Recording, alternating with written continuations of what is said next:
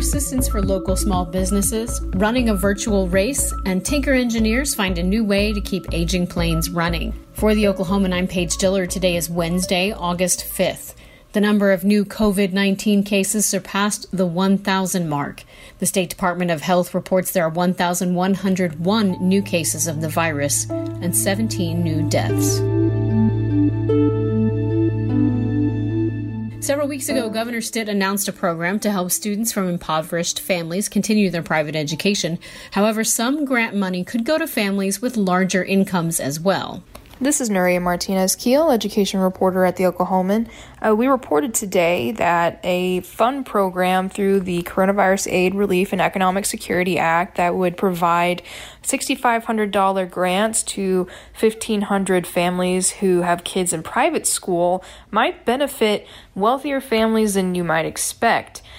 Governor Kevin Stitt announced this fund program called the Stay in School Fund. He announced it a couple weeks ago, and when he did, he made it seem like this was really targeted toward benefiting homeless students and students who live in poverty who might not be able to attend the private schools that they've been attending because of extra financial hardship on their families during the pandemic. This was supposed to provide them a $6,500 grant to help stabilize their family's finances and make sure that their tuition would stay affordable so that they could continue attending their private school.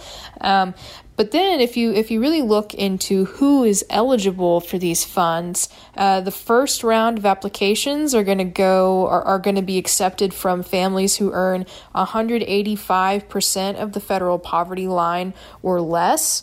So what does 185% of the federal poverty line look like? Well, let's take a family of four. A family of four could earn $48,470 or below, and they could be among the first round of applications. A single parent with one kid could qualify with a $31,894 salary.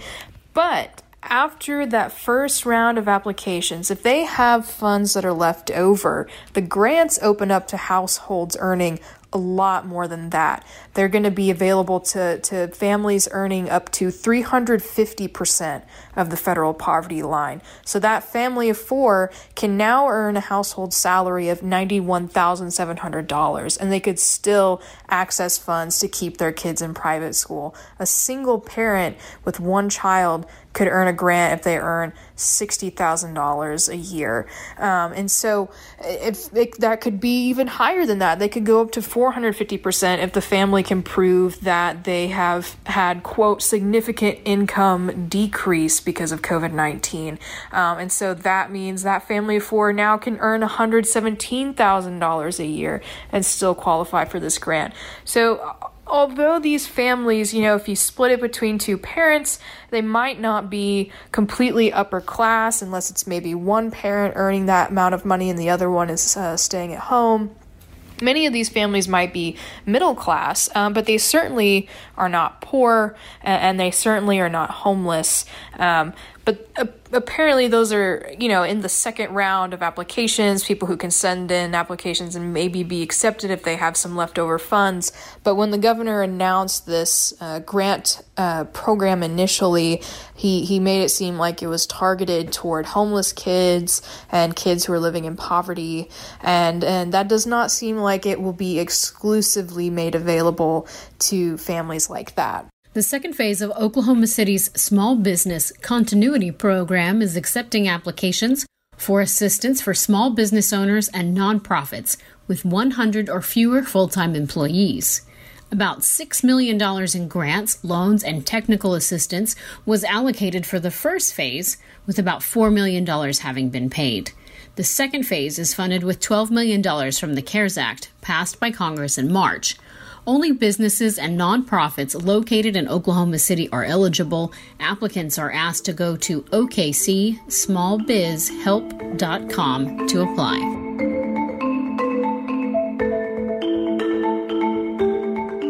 The Oklahoma City Memorial Marathon will go virtual for the 2020 race.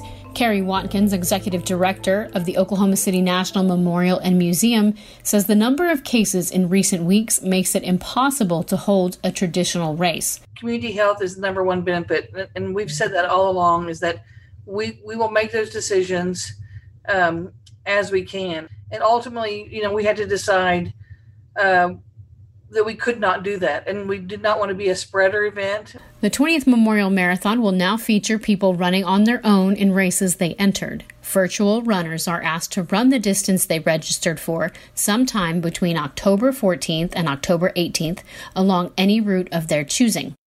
Participants will upload their times recorded by their electronic devices to the marathon's website. The marathon was originally scheduled to take place on April 26th, but was postponed until October due to the pandemic. Engineers at Tinker Air Force Base are tasked with keeping aircraft in working order. Some of the planes are decades old, but as Dale Denwalt reports, they are taking off with a new repair method. A team from Tinker Air Force Base has built and tested the first 3D printed metal part for a jet engine that's already in service. The breakthrough is important as the Air Force develops new ways of sustaining aircraft that are decades old. Base personnel digitally engineered and then used a 3D printer to create a metal gasket, which is a component for engines used on the AWACS and the B-52 Stratofortress.